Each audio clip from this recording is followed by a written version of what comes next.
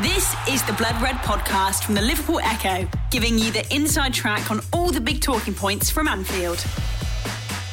Well, hello, it's Paul Wheelock and welcome to the Morning Bulletin, a new podcast on the Blood Red channel that we're aiming to produce every Tuesday, Wednesday and Thursday, basically the weekdays when we don't record our main Blood Red show, rounding up the headlines from overnight concerning Liverpool FC. I'll be joined by a guest on each of those days, and we start today with Matt Addison. Good morning, Matt. Morning, mate. You okay? Yeah, not bad. This is a record for the earliest podcast we've ever recorded, but we do live in strange times.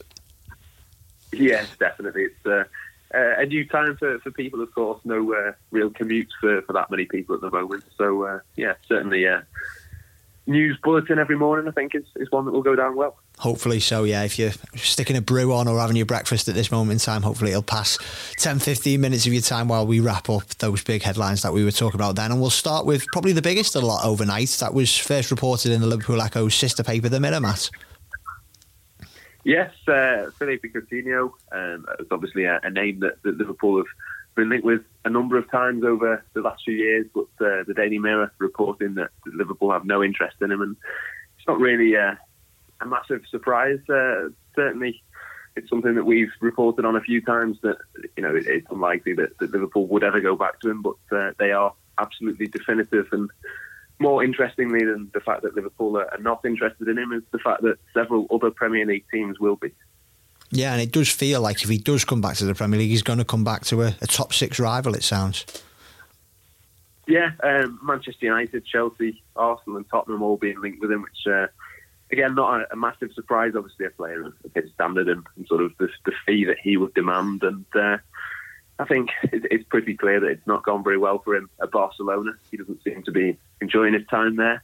Obviously gone out to Bayern Munich and, again, not really gone the way that he would have wanted it to. I think it's 120 million euros that they'd have to pay to bring him in on a permanent deal, which, given the way it's gone in the Bundesliga for him this season, by all accounts, he's done okay, but not been absolutely at that level where you would say that, particularly for a club like Bayern, which doesn't have maybe as big a resources as the two Spanish clubs and the Premier League as well. But for them to spend that sort of money, I think, would be a huge ask. So it doesn't look likely that he's going to be ending up staying at Bayern Munich. Obviously, then the Premier League comes into the equation, and I think for Liverpool fans, it might be slightly hard to stomach seeing him go to a Premier League rival, but particularly if it does end up being Manchester United. I don't know how likely that is to be the case. And I think for me, a little interesting line at the end of Dave Maddox's story was that Leicester could be a possibility for him. Obviously, worked with Brendan Rodgers to good effect at times. I think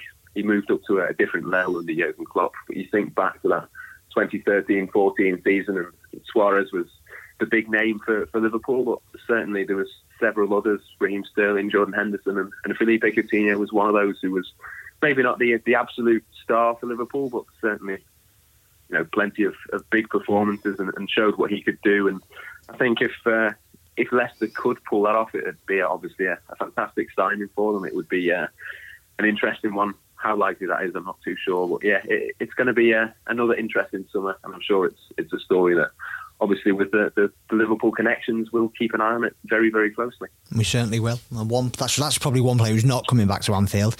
But there's also reports from Team Talk this morning that there'll be a player leaving Anfield this summer, which may not come as too big a surprise, but maybe some of the names he's been linked with will be.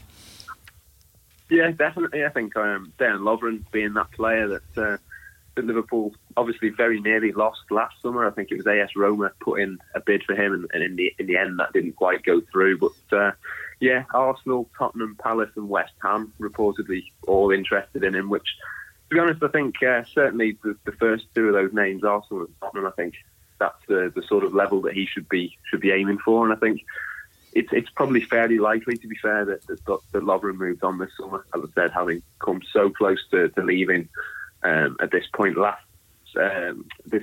year, potentially heading into this summer. He's not played as much as maybe he would like for the time of his career. I think it's not the time to be sat on the bench. He needs to be getting as many minutes as he can as he ticks towards sort of the early 30s period of his career. And I think a move to one of those London sides, staying in England and probably probably with all of those teams, to be honest, playing week in, week out, getting regular football. I think that could be very appealing to him. I think probably Arsenal and Tottenham are more likely than Palace or West Ham, just because of obviously the status and the potential European football. But certainly it'd be interesting to see where he does end up. And I think the big thing there is it's sort of a reminder of the sort of depth and quality that Liverpool have got in their squad, because he's very much Liverpool's fourth choice centre-back. But you talk about those 4 Premier League teams that he's been linked with, and I think he walks into the starting 11, certainly 3 of those, and probably of Tottenham as well. And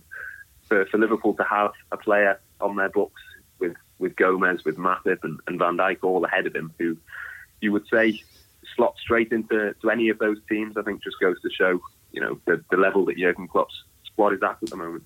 Definitely. It's interesting, isn't it? We've not got any football at the moment, so probably won't have any for a fair few weeks to come yet, but it will not stop the transfer gossip from flowing. 2 examples are there, and I'm sure we'll have plenty more examples in the coming days and weeks, and including on this morning bulletin. But we're obviously going to be talking a lot about when the actual football is going to return, and there's 2 instances here we're going to talk about. First, from the Mail overnight, we're hearing a lot about different scenarios, when Premier League, when the EFL, when football around the globe is going to return. But the Mail have come out with an interesting one last night.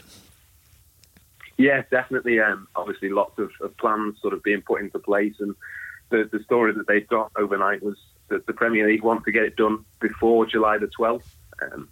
Unsurprisingly linked to the financial aspect of that, which is obviously so important for these Premier League clubs. And they are businesses. We do sort of forget that sometimes with fans and sort of that sort of side of it being put first. But certainly with the figures being talked about, I think Premier League clubs, the Mail are reporting, if the season does go over the 12th of July, it would then put sort of the television money into doubt. And certainly Sky Sports and BT Sport, who broadcast in the UK, would be looking for a rebate on their money, because of course they wouldn't have got that.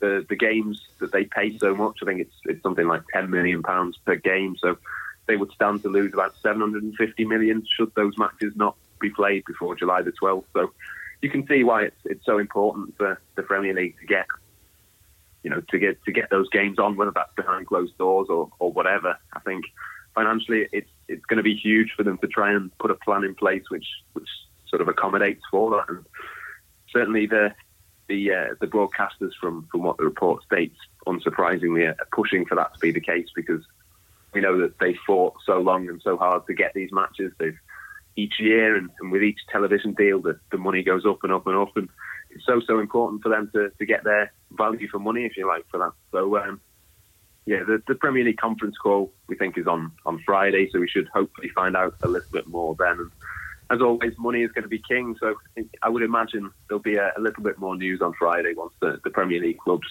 come back together again. And certainly we've seen the deadline being pushed back, I think, from the start of April to the end of April, and at the very least on Friday you'd imagine that deadline is going to be pushed back again, if not something more substantial being put into place. But how easily that can be done at this stage, because there's still so much uncertainty and so many things to plan out, I don't know. But certainly we wait for Friday and wait for more news, and let's just see what happens. Yeah, we certainly will. We'll be across that Premier League meeting or conference call on the Liverpool Echo's website and on Blood Red as well. And just to clarify with that Mail story, the ambitious plan they're suggesting that it will be behind closed doors and it will start on the first weekend of May. And there seems to be an acceptance that when football does return in this country, it will be without supporters, which is...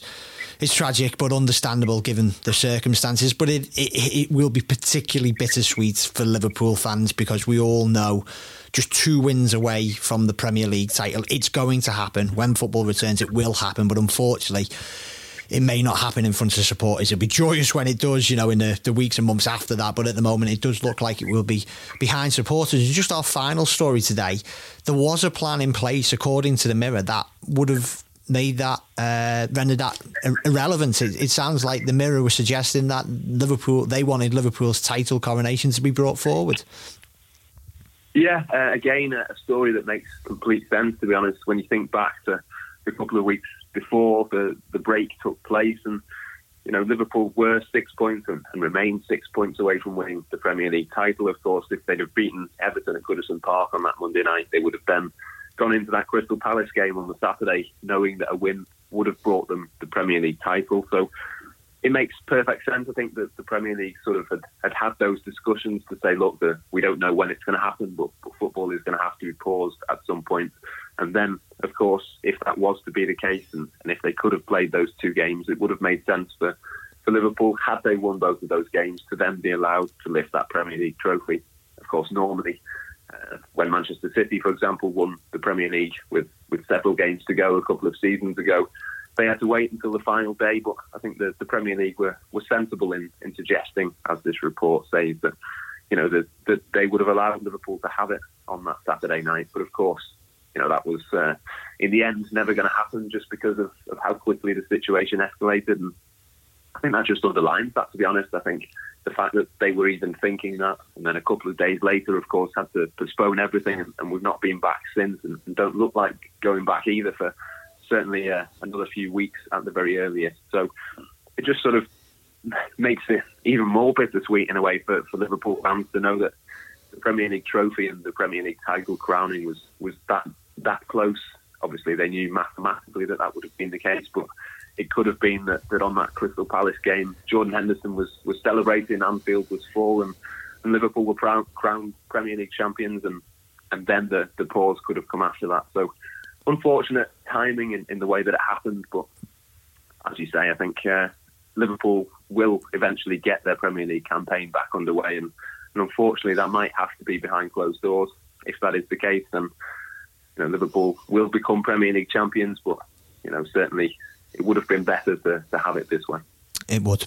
Thanks very much, Matt, for joining us. But before we go, we're just going to have a quick look back at what happened on this day in years gone by. We're going to do it as a regular feature on the Morning Bulletin. On this day last year, Toby Alderweireld's injury time own goal gave Liverpool a priceless 2-1 victory over Tottenham and put them back on top of the Premier League. On this day 2 years ago, Mohamed Salah's 37th goal of the season earned Liverpool another late victory, another late 2-1 victory, I should say, this time at Crystal Palace. And on this day 13 years ago, Peter Crouch scored a perfect hat-trick. That's a left foot, right foot and a header, as Liverpool put Arsenal to the sword 4-1 at Anfield. Matt, please say you're old enough to remember that last one. Yeah, it's just about, yeah. Yeah, brilliant day, brilliant hat-trick from Peter Crouch. Well, that's all for the first edition of the Morning Bulletin. We'll be back tomorrow. And actually, Matt and myself will be back later today for a special edition of the Academy Show that you can hear on the Blood Red channel. But in the meantime, keep an eye on the Liverpool Echo website for all the breaking news.